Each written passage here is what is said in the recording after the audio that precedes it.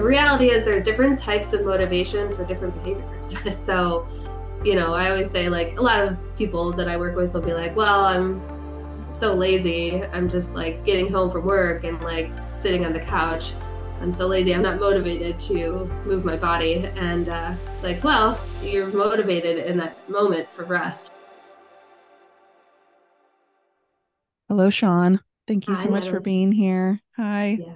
Thanks for having me. I'm excited.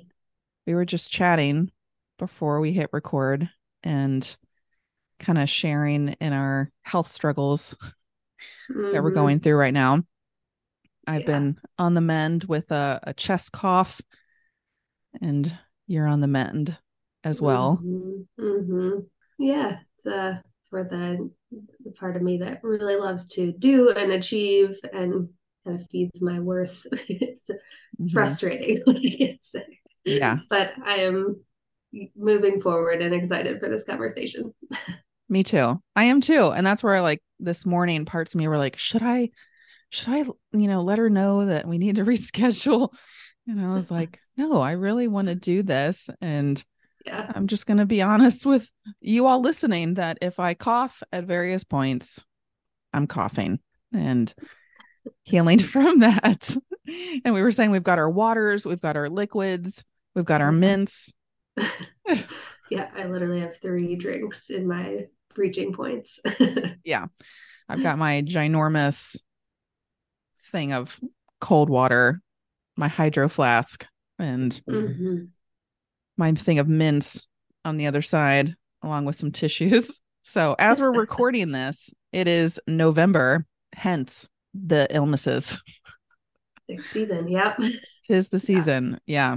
But yeah, Mm-hmm. I'm really excited to connect with you on the podcast and to talk Mm-hmm. about what you really love to do and what you specialize in and all of that. Because I know we have IFS in common and we have a friend in common of, Kim Daniels in terms of, I think that's how we met. Mm-hmm. And Mm-hmm. yeah, I'm excited to dive in and to invite the listeners to who don't know you already to get to know you and Yeah. to have this conversation about motivation, which I think is Mm-hmm. so interesting. And we're going to get into this question of like, what was your journey leading up to like specializing in motivation? Mm-hmm. And well, maybe let's start with that. What was your journey? How did you get to that?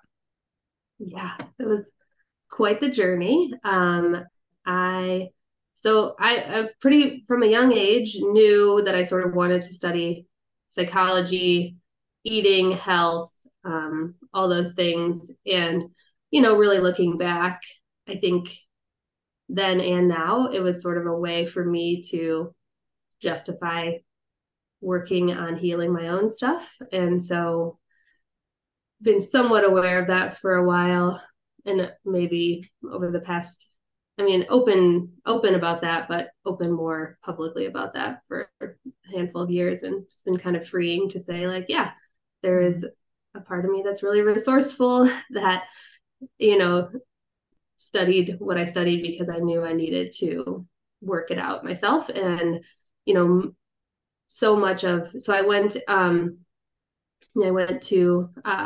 undergrad psychology, and then I went to graduate school. I got my PhD in clinical psychology, and my research area I had wanted to do research at the time was both eating disorders and obesity treatment and prevention. Mm-hmm.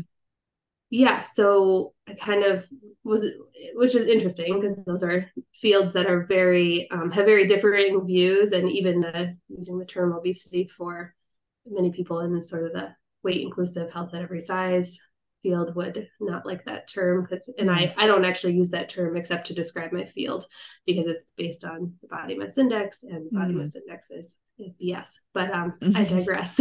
Yeah. so so anyways, I was in that field kind of at the same time having my own disordered eating slash eating disorder struggles, various different categories, but yeah, wasn't really able to find my own solutions in what I was learning. So really, it wasn't until after graduation I kind of had my own I was working in school, kind of seeking out additional resources. Actually, a podcast I found really helpful. That was very not our traditional training podcast at the Yeah. time.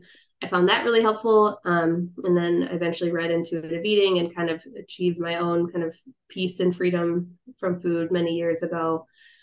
And so all this to say, I know your question was about, why motivation. And Mm-hmm. I think it was around postdoc, I had sort of just continued to question like the way we're doing things in this field is not really getting people results. It certainly didn't get me results in terms of, what the results is freedom from, a peaceful relationship with food or, uh, the result many of people were looking for was long-term weight loss.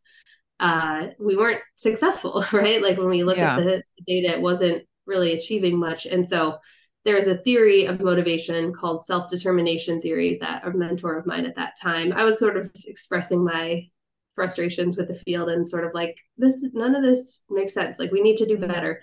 And she introduced me to that um, theory of motivation. It's a very well studied theory of motivation across a variety of behaviors, not just health or eating behavior. That's just one small component.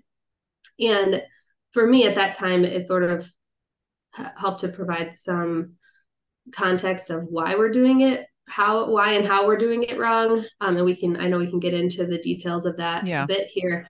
So that was sort of how I made sense of why the ways we're doing it, where we're not fostering that internal autonomous motivation in a lot of areas of our lives, but definitely as it comes to eating.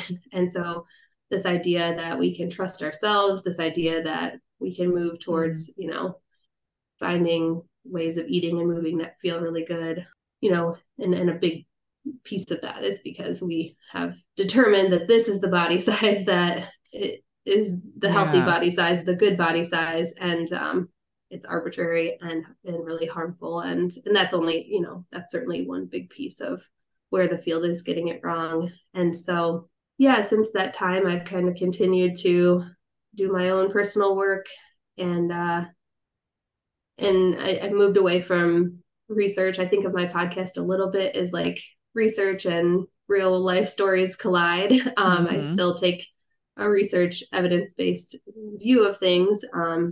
Research career just wasn't for me. It wasn't going to offer me the quality of life I wanted. And Yeah. yeah, so now I have a private practice and my podcast and various things that I'm doing all the time on the side to try to get these messages and people access to the tools that really help them build that body trust and that sort of long-term autonomous motivation for whatever they want to do in their life. Yeah. Thank you for sharing all of that. And I'm curious because a question that I also had for you was what was your training in regards Mm-hmm. to because you were mentioning, like what you were learning and practicing, you're like, this isn't really working. What Yeah, can you share like what that was or like what that looked like or sounded like? sure. So most of I had a variety of different training approaches to therapy. I worked on a lot of NIH trials for weight loss. I was more in the weight loss world than I was in the eating disorder world, so I'll just mention that. But yeah, generally cognitive behavioral therapy and acceptance and commitment therapy were really big in my program, and so I got a lot of training in both of those. And a little bit in some psychodynamic approaches. And so there was some flavors of, and later in my training, some interpersonal type approaches and some DBT. But yeah, those were the main ones that I got formal training in, And not IFS. not IFS. Yeah. And so kind of looking back now, in your opinion, like why do you feel like those other modalities maybe weren't doing it for you? I always said that I especially CBT, maybe a little bit less with ACT. I was like, CBT is not understanding the amount of pain that I and other people are in. It felt very dismissive to me. It felt like just Yeah. think this way, and I'm like, I can't. It's Yeah. too hard. And I always and broadly, it keeps us in our head and not in our Mm-hmm. bodies, which this is like body work. I mean, That's all right. work is body work. Yeah. But I remember feeling very, and I think when I learned ACT, I was like so excited. And Mm-hmm. even when I learned IFS, I was like, is this just another act where I get really excited? And I think there's still value to acceptance and commitment therapy. I Oh think yeah. there's a lot of overlap, and it's not Mm-hmm. like I don't use that now. And honestly, even CBT, I think there's some things that it's not like we need to throw Sure. that all out, right? But yeah, I didn't feel like I didn't feel like they got it or got me or understood, some of the deeper pain that wasn't getting addressed. Yeah, and I think that's a great point to bring up that it's not addressing the deeper pain that, things like CBT can be helpful, in Mm-hmm. my opinion, now looking back at it as a kind of like a surface level, kind of in the moment, maybe type resource or tool that someone can use to bring awareness to, okay, what thoughts am I having? And what is that leading me to do behavior wise? And then is there a challenge I could, and again, that can be useful in some degrees, but like you said, it's not getting to the core. It's not getting to, what's really needing to be maybe healed and addressed. And I Mm-hmm. now, like from an IFS lens, I look at it and it's very manager driven in the sense Mm-hmm. that it's like, okay, notice the part that's having the thought and then challenge that part and maybe not Mm-hmm. necessarily turn towards it with full like compassion, curiosity, wanting to really understand it. It's kind of more Mm-hmm. that energy of like, oh, yes, you're here and now I'm going to challenge you. And Yeah. yeah, and to me that has a very manager driven energy. Mm-hmm.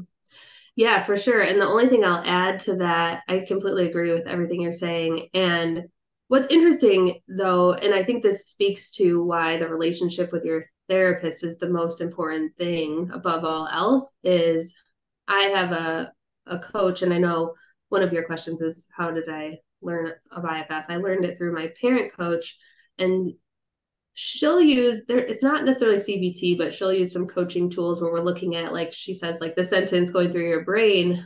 And I find it really helpful, but it's because I feel very seen and understood by her, and Mm, I'm able to take that in. And it's not, we still have to do the deeper healing work, right? And that's, I think, mm-hmm. why she likes IFS. She doesn't necessarily, well, she's starting to learn and incorporate it a bit more. Yeah, so it's like if that part can feel like we get it, and we're not saying it's bad, but we're Yeah. just like getting curious about what's what's going through that part's mind, what's the sentence Mm-hmm. going through your mind, and how it's impacting. So I think there can be, but it's all about like, do you feel seen and understood by the person in front of you? I think is so important. Or do those parts feel seen and understood by the person Yeah, in front of them? exactly. And yeah, I look back on the way that I used to do therapy. And again, there's pros and there's helpful tools and how I was doing it. But I was coming at it from, again, kind of more of like a manager driven energy where someone Yeah. was coming to me being like, oh, I have anxiety. And I would say things like, oh, okay, well, here's some of these things to help you get rid of that or to challenge Yeah. that. And again, those resources and tools can be extremely beneficial if now, in my opinion, used in a way that's meant to connect with your self energy of Mm-hmm. curiosity and calm and compassion to then be able to turn towards the part, Right. not with the intention to push the part away and reject Right. it, but to actually connect with it further so that you have Mm-hmm. clarity. And that Yeah. to me has been so impactful. Yep. And yeah. So in terms of IFS, that was my other question for you in terms of how did you get introduced to IFS in Mm-hmm. your professional work and personal Mm-hmm. work? Yeah, it was I think a year and a half ago I joined a parent coaching program because I was seeking support with my strong-willed kiddo. And I yeah, through that, it's sort of came up naturally in some of our discussions because my parent coach, I mean, it's she's really good at what she does. She's not a therapist, and she was really someone who introduced the model to me. And when I learn something and I explore it and I find value in it, I kind of dive in. So I listened to the book No Bad Parts, but I think I also immediately joined the online circle, Mm-hmm. IFS, like self-paced program that I could get into. So I dove in and started doing the exercises myself. But honestly, too, I think working with her helped me realize I had a part of me every time I would approach therapy for myself. I would be like, well, I'm leading this, I'm in charge, like sort of a manager part. And I Yeah. think having someone like her who is very intuitive and good at what she does, I was like, oh, maybe someone could actually help me. So it also allowed me to switch to a different therapist. Yeah. So it allowed me to deepen my work in a number of ways, personally and professionally. And very grateful for that because it's been, an amazing paradigm and tool for both of those things. Yeah. And yeah, that was another question I had for you is, how do you feel like incorporating IFS informed information and ways of looking at ourselves and others, how do you feel like that's impacted your work with clients, specifically with disordered eating behaviors Yeah. and in other ways? Yeah. I mean, it's been great because, specifically to I work with people, yeah, on disordered eating, weight related concerns. But I work with people on a variety of other things as, you might guess. We're not just staying at those symptoms or those surface level things, but I think it provided me a really nice framework to understand some of the work that I was trying to do and helping people navigate. A lot of the work that I do might be someone might have something like binge eating disorder, but they also might really be struggling and desiring weight loss and maybe even. I used to work in a bariatric surgery clinic, so a number of people have had that surgery or considering it. And so we're navigating this really nuanced space, which IFS, I think, helped me to understand that we can help them.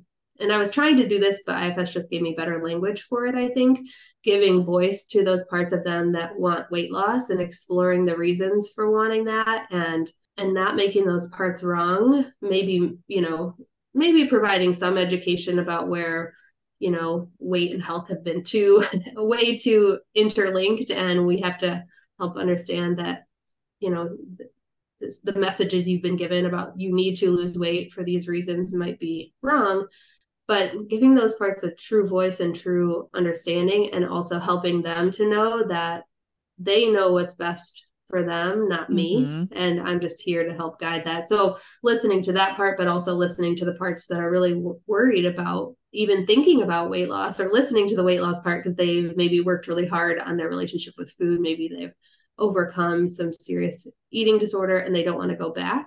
And Mm-hmm. so that specific polarization has been incredibly helpful. And I was trying to do it, but honestly, struggling a little bit, and maybe a little bit still, but less so now, I think, with my professional identity of like having a foot in these different worlds of the weight loss world and the eating disorder world. And Mm-hmm. and I think IFS just helped me to I think I have a little more confidence in like we can trust and listen to all of these parts of you and help you figure out what's best for you. And yeah, so that's been great. And there's been a number of other ways that I think IFS has increased my confidence and compassion as a clinician. So we Mm-hmm. can go into those too, but that I would say that's number one, in terms of the day to day work that I do. Yeah, I could definitely relate when I started to learn about IFS and getting to understand the model and then eventually getting formally trained. It very much so, it was so helpful to bring clarity for sure within myself, but then especially working with people to just have a way of being able to see ourselves and to see the other Mm-hmm. person in the sense of we are multiple. We have these various parts within us that have, this positive intention for us, but that might be polarized, like you said, and wanting to go about maybe some of these things in maybe completely different ways. or Mhm. parts that are, like you said, maybe wanting to lose weight. And then maybe there's parts in there that are fearful about that for various reasons. Like you said, Mhm. maybe there's a history of parts within the system that looked and, and acted like, eating disorders and things to that nature. And that had a negative impact for the person, both Yeah. psychologically and physically. And Mhm. I really, yeah, I really appreciate the IFS kind of way of looking at a person, Mhm. that Yeah. these are all parts within us that are there for a reason. They're there for a Yeah. reason, and they have a positive intention. And if we Mhm. can get curious about that and help provide that container of self energy with the client to help their system allow that spaciousness to get connected with their self energy so that then they can get curious, I just feel like, yeah, it's a game changer. For sure. Yeah. I mean, yeah, there's been lots and lots of, I'm like, we could talk all day about the ways that it's helped me shift. And so, I mean, I'm grateful for that. And honestly, also, I mentioned sort of that professional identity piece. I think it's helped me understand the polarization in the health space that I've talked about for a long time, but it's just provided more context to like, oh, this makes a lot of sense that especially let's just say for example people in like the health at every size space that I very much align with can get incredibly triggered and angry when people use the wrong language or they say things that could cause harm from a disordered eating lens. For example, like the concept of food addiction is incredibly controversial, and especially in that space. And I was sort of watching this, and I've been in both worlds, and I was like, I get it, but we're yelling at each other and we're shaming people, and that didn't feel right to me. But it Yeah. helped me to have compassion, I think, for both sides of a variety of Mm-hmm. arguments. And yeah, I can just speak from the health space because I'm very familiar with that one. But it helped me to Yeah. be like, these are protector led parts, and Mm-hmm. then accidentally when we have protector led systems that we've created or even groups, even something as simple as like a Facebook group, right? It can get a little intense, and Yeah. we can have compassion for that and understand Mm-hmm. that and know we're all prone to that, but also kind of look at where that might not be what a client needs, for example. Yeah. And so, kind of then circling back to motivation, because Yeah. it sounds like when you came across that model, what was it called again? What the Self-determination theory. Yep. self-determination theory. When you came Mm-hmm. across that, it sounds like that really resonated with your system. Yep. And you've even so much as, you call your podcast the Motivation Made Easy. Yeah. And I love that. And so Yep. I'd love to go deeper about, Mm-hmm. what is motivation, because I, Mm-hmm. I know that there are different types. Yep. And yeah, let's dive into that. What Yeah. is what Yeah. is motivation? Let's start there. Yeah. Sounds good. So first of all, there's a myth that it's like you said, there's different types. It's not like a thing we have or we don't have, but that's kind of how we talk about it, right? You're either motivated or you're not. Right. But the reality is there's different types of motivation for different behaviors. So, I always say like a lot of people that I work with will be like, well, I'm so lazy. I'm just like getting home from work and like sitting on the couch. I'm so lazy. I'm not motivated to move my body. And it's like, well, you're motivated in that moment for rest, right? Like, Yeah. so that's the behavior that we're more motivated for at that time, and just understanding that. There are different, yeah, there's different, I think there's technically five. The theory I will say is a great, well studied, very scientific theory. It can get kind of jargony. So we'll go big picture. If people want all the details and all the research, they can go to selfdeterminationtheory.org. There's really a ton of resources there. But yeah, so there's really the two main categories of motivation that are most important to understand when we think about any behavior. So let's say we just pick a behavior for an example to walk through it. Um, Getting up and taking a walk outside with your dog. Maybe that's a behavior you want to do in the morning. And you can have either more autonomous motivation for that. There's two types of autonomous motivation. One is intrinsic motivation. That's the most to the right hand side, that's you do the behavior because you truly love it. You would do it regardless of whether you got any benefit from it. You just love it. So maybe that could be true for going on a walk with your dog, right? Mm-hmm. And not surprisingly, this type of motivation is most, definitely associated with continuing to do that thing. So yeah, again, it's you get some inherent satisfaction from the behavior itself. So you enjoy it, you find it interesting or challenging in its own right. And then the other type of autonomous motivation is what I would think of as, I mean, even going back to acceptance and commitment therapy, sort of value-based motivation. Maybe Mm-hmm. you're very aligned, you're choosing this behavior, but no one else is forcing it. But maybe you don't love it. For me, my example of this would probably be like cooking. I just occasionally I like it, but most of the Yeah. time I just do it because I want to feed my family at home as much as I can and Mm-hmm. save money, right?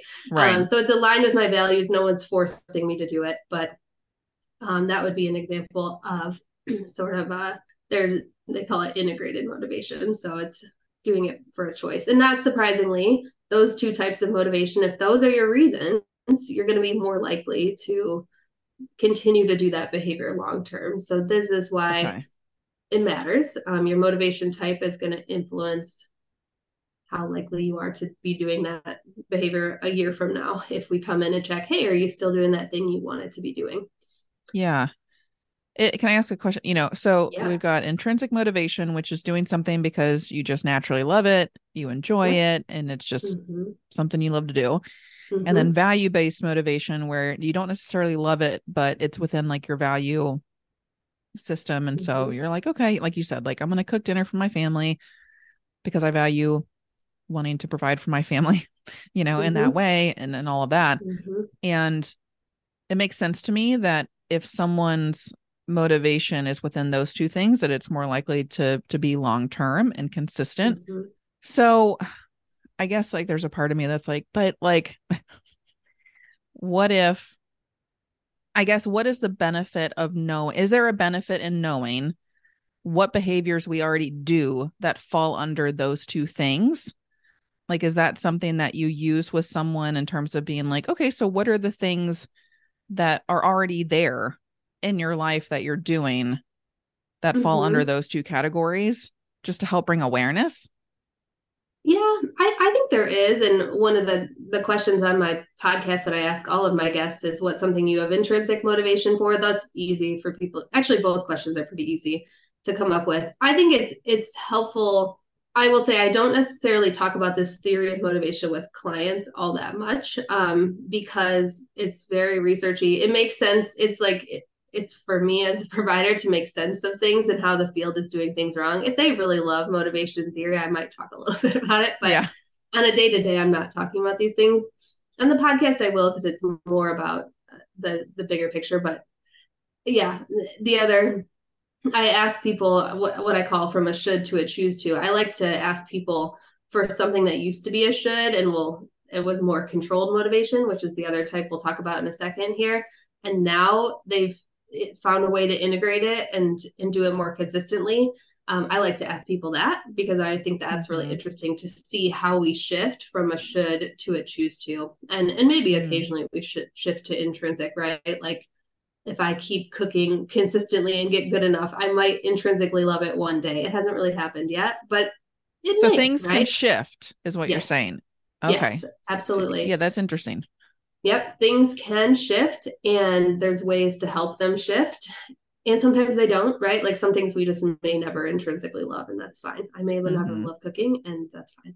But they can shift, and we can also, not to make it too complicated, but we can have more than one type of motivation for the same behavior. So Okay. you might really know that you value cooking at home, but and we're going to talk about controlled motivation here in a second here, but if you have a lot of shoulds around that behavior and a lot of external pressure, that might short term help you do it. If you think about weight loss dieting or getting into a new like effort because I really should, or I'm okay, I'm really going to just cook at home for 30 days, or I'm going to do something extreme like Whole30 or something, nothing against that. But Mm-hmm. then short term, you might do it. But when it really comes from that pressuring place, especially from a shame-based pressuring place, right? That's Like, right. Yeah. I need to change my body. That's going to be more associated with fits and starts of motivation, and it's going to make it harder to really enjoy it. It's going to make it harder to Hmm. feel like a choice because it feels controlled by other people telling you what what you should do or what your body should look like.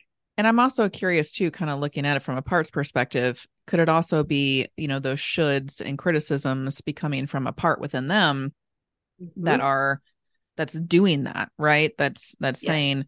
you should be cooking every meal at home for your family. And Yeah. you're a bad mom. You're a Yeah. bad mom if you're not cooking every night, for your family. That Mm-hmm. could be coming from a part of them. And Yes. like you said, it might have moments of temporarily changing that behavior and having someone, would you say, like maybe go through spurts where like they are cooking at Mm-hmm. home every night for their family, but because it's coming from like a critical shame place that's also probably connected to a fear, Yep. whatever that might be, that comes from their Mm-hmm. history or something like that, it's not going to Mm-hmm. turn into probably like an intrinsic motivation. it Yeah, it probably absolutely. might lead to, polarizations within, which then leads to Mm-hmm. like anxiety or, Yeah. something like that. So yeah, I'm glad that you brought that up of noticing the shoulds. Yeah, and the only, actually, the the part of me that loves these like conversations where we get into the nitty gritty of this is just having so much fun and so excited right now because I actually haven't. I've had these conversations about the motivation theory on podcasts for years, but I haven't gotten as much from the parts perspective. But yeah, there's two main categories of external motivation or controlled motivation. And one is external or extrinsic, which is really like my doctor told me I should, right? Or this person is making me, or they're going to punish me if I don't, right? I'm going to get if I don't lose weight, I'm going to get, a surcharge on my insurance or something. That's external motivation. But then there's another type that's called introjected motivation. And that's when we've internalized these negative messages that we've gotten about our bodies and what a good mom does or a good person Mm, does. And that's sort of that, one of those inner critic parts that yeah, seems like most of us have at some level. And they're very protective, right? And I would right. say, yeah, it's very, very common. Yeah, that's really cool that I mean, it makes sense that this theory Mm-hmm. includes that as well because that's Mm-hmm. huge. We have, Mm-hmm. and also too, what I find really interesting is in IFS research about inner critics, the belief is that we're not just like born with inner critic parts, like it actually typically will come from an external source first. Mm-hmm. And then that's where then a part of us can kind of take on that job and role of like being that inner critic in order to kind of beat the punch, so to say, of Yeah. like, Yeah. well, this has been so hurtful and painful for me to receive this external criticism or shoulds from this other person that now I have these wounded parts within me that now carry that shame. So now this inner critic protector is kind of like given this job of, all right, well then I'm just going to beat them to it, the external person, Yeah. and I'm just going to go ahead and do all that shaming and criticism within first with the intention that it doesn't feel as painful, but it still Yeah. just ends up being in that shame cycle. And Mm-hmm. like you're saying, we might have like, it sounds like periods of changing behaviors based on that shaming, but it's not going to be long standing and it's not going to lead to a Right. balanced, like a balanced, healthy state within. Yeah. No, I think that makes a ton of sense. And yeah, I definitely am thinking about all the different ways that different examples, but one main one being just like we're bombarded with like, this is the right body, this is the good body, this is what they're supposed to look like, or even, yeah, this is the right amount to eat, right? Like, this is what a good person eats this portion or eats this type of food. And if you have a desire, if your body doesn't look like that, or if you have desire to eat more, or, you know, have different Mm-hmm. things that you've gotten messages, then the internalized critic can come in and be like, nope, that's bad. And yeah, I mean, that's, yeah, it's powerful work because most of us have a variety of those types of parts. Yeah. And that makes a lot of sense too, looking at it from like a cultural perspective, as well as, of Hmm. course, like family, a nuclear family, like Hmm. what's going on there. Like, what messages did your parents give you about, body type and body image and all of that?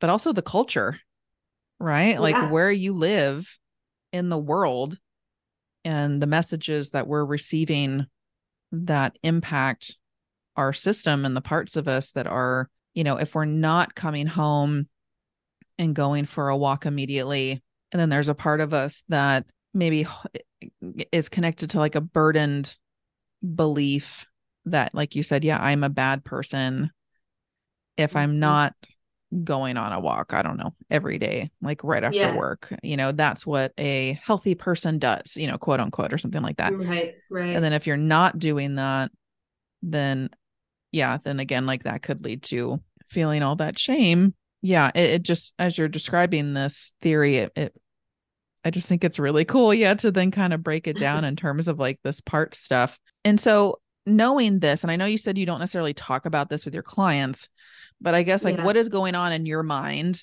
like as you're Hmm. sitting with someone and you're asking them maybe some of these questions, and how is this helpful for you as a Hmm. provider sitting with someone? Yeah, so I will say I think the way I've made sense of this theory and how it's been helpful to me is it's been helpful to me in knowing that I'm always trying to foster autonomous motivation for the things that are important to them. And so I'm always trying to help them move from the controlled motivation to autonomous. But honestly, the how of how you do that, less about the theory to me. Again, I might occasionally talk about that, but IFS has honestly been the most helpful how. I think there's been other tools prior to that that have helped Mhm. me help people shift. But I think, at least for me, too, realizing like a lot of my work, depending on when someone comes to me and what they've learned and unlearned about the world and how we approach eating and bodies, is that a lot of my work starts with unlearning and unpacking some of the ways that they've just felt so much shame and pressure and control over Mhm. so many of their choices, and just helping them to realize like, no, it's totally normal to want to have Halloween candy when it's around, right? Or it's Right. totally, and just normalizing those desires, and then helping them to feel free. That not I'm not saying you have to eat the Halloween candy, but then feeling that freedom to be like, let's explore what works for you, right? And using the relationship to foster that internal trust and reduce that shame first, but Mm. then kind of explore, because I think so much of, and honestly too, I've become more comfortable as time goes on to acknowledge my own size privilege of realizing like I bring a certain dynamic into the room, and that's going to influence things too, and just having these nuanced conversations, like really open conversations with clients about their experiences, and helping them know that like I'm not here to tell you what's right. I'm here to guide you in figuring out what's right for you, Mhm. and you can trust yourself. And again, I think, at least of late, not that I didn't have tools before, but IFS has been a great how for that. But also, yeah, all the other great work that's been done to uncouple weight and health has been Yeah. really helpful in just empowering people to know, yeah, your body was never bad. Mhm. And it can be trusted, and we can learn to reconnect with it, even though there's been a lot of damaging messages there. Yeah, I think that's what you said about, kind of this helping someone trust themselves and to kind of foster that autonomous motivation from a controlled motivation. And I guess in my mind, as you were saying that, again, kind of looking at it with IFS would be like, okay, helping kind of tease out with clarity the parts of them that are, like you said, saying the shoulds, that are maybe being critical, shaming, and that's going to help bring clarity to maybe what's connected to that external controlled motivation, correct? Mm-hmm. And Yes. Mm-hmm. and even so, also probably I could imagine even with maybe even value-based motivation, where if like they have a value of, I don't know, wanting to move their body every day or something like that, like with Sure. intention or whatnot. Let's say yoga. Like I want to, Mm-hmm. parts of me like have this intention of like wanting to move my body every day with yoga and breath work. Mm-hmm. And then maybe they don't do that, they don't invite that for, various reasons, but then other parts of them start shaming that, right? Mm-hmm. So yeah, I guess what I'm just piecing out of my mind is like it sounds like it's helping them uncover and bring awareness to the parts of them that are shaming, shoulding, criticizing, that there's both internal, there might be external shaming and shoulding and criticizing maybe from other people or messages that they've received either covertly or overtly. And then with that awareness, that in itself, with self energy, can help bring more self compassion, more trust, Mm-hmm. and yeah, that sense of just awareness of like when someone does come home. I'm thinking of myself right now where like, I don't Yeah. know, a part of me might be like, okay, I've done a lot of sitting today and I feel it in my body. I feel just kind of achy and like I a part of me is like, you know what? I'd like to go on the Peloton bike, when I get home. Mm-hmm. Mm-hmm. And then I get home and my son's, like relaxing on the couch and he's so cute and snuggly and, and it's like I get on the couch and I make that decision to sit with him and snuggle with him, but to bring Yeah. awareness to if there's a part that gets activated within me that then starts shaming that decision Yeah. and to turn towards that with compassion and Mm-hmm. curiosity as opposed to getting blended with that shame Yep. and then feeling like crap. uh, Yeah. Again, I think it just speaks to the power of being able to turn inwards towards ourselves in this way Mm-hmm. with that curiosity. And I think yeah, compassion is like a game changer. Yeah. Yeah.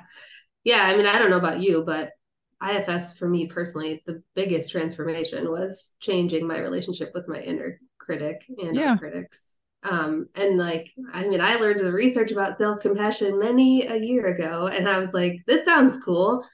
I can't do it. Right. Like, Yeah. How do you I do couldn't, that? Yeah. how?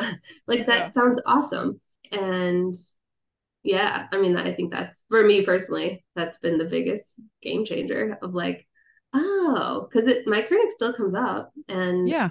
but I just like, okay, I see you. I see you. Like I it's a hear lot more, you. yeah. And then you can make a self-led decision of what you want to do in that moment, right? Instead of it Hmm. coming from like the controlled motivation.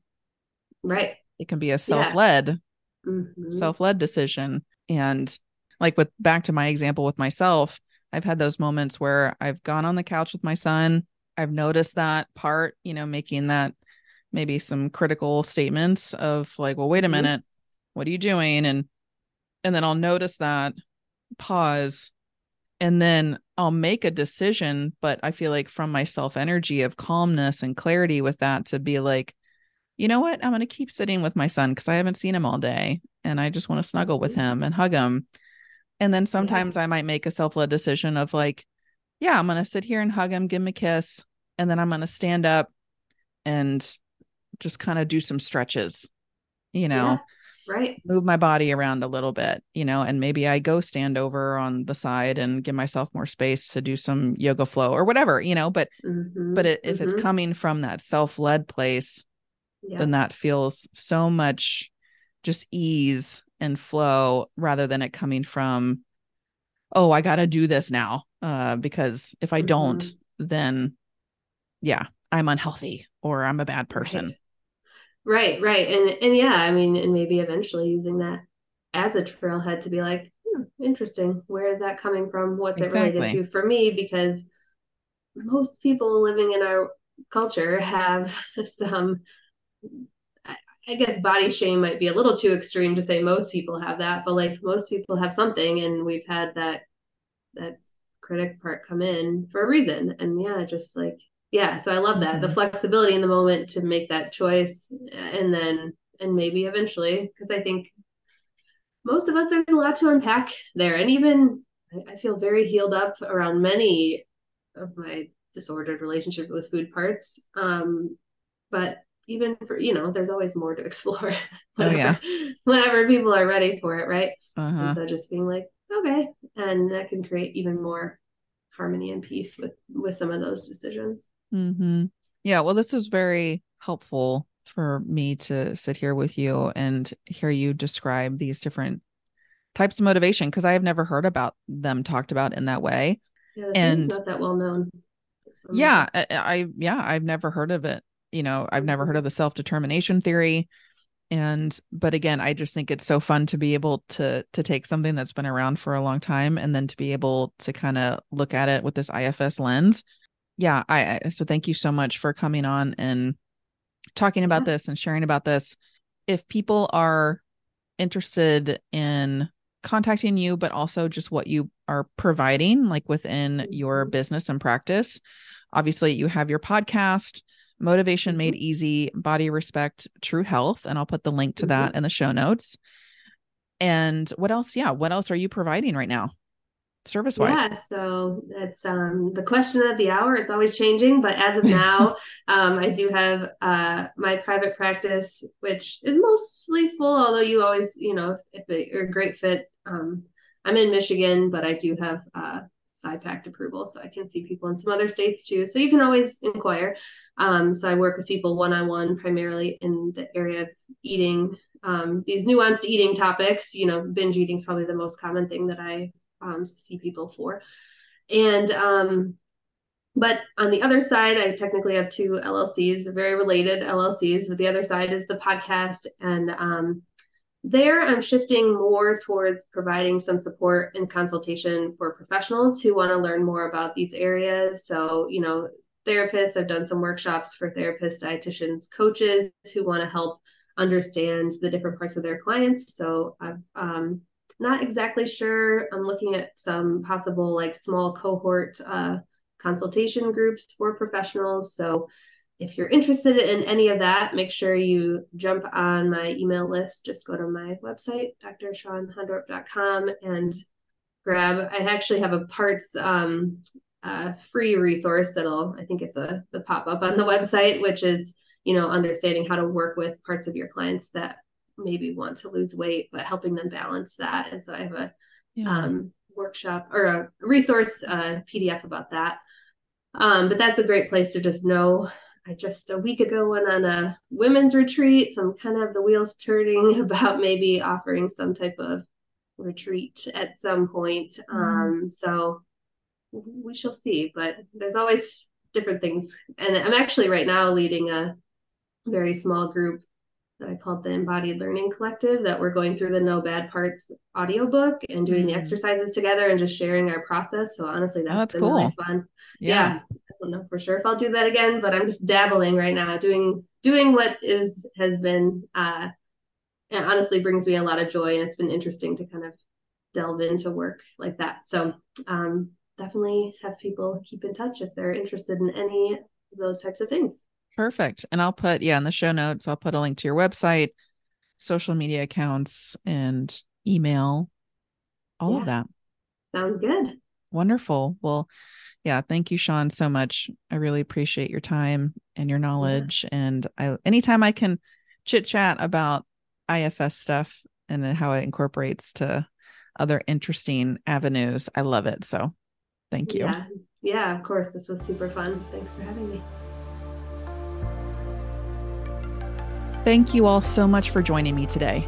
If you enjoyed this episode, please subscribe to the podcast, give it a rating, and leave a review. You can also follow me on Instagram at Natalie Deering and sign up for my newsletter on my website, ndwellnessservices.com, to receive updates about podcast episodes, workshops, and more.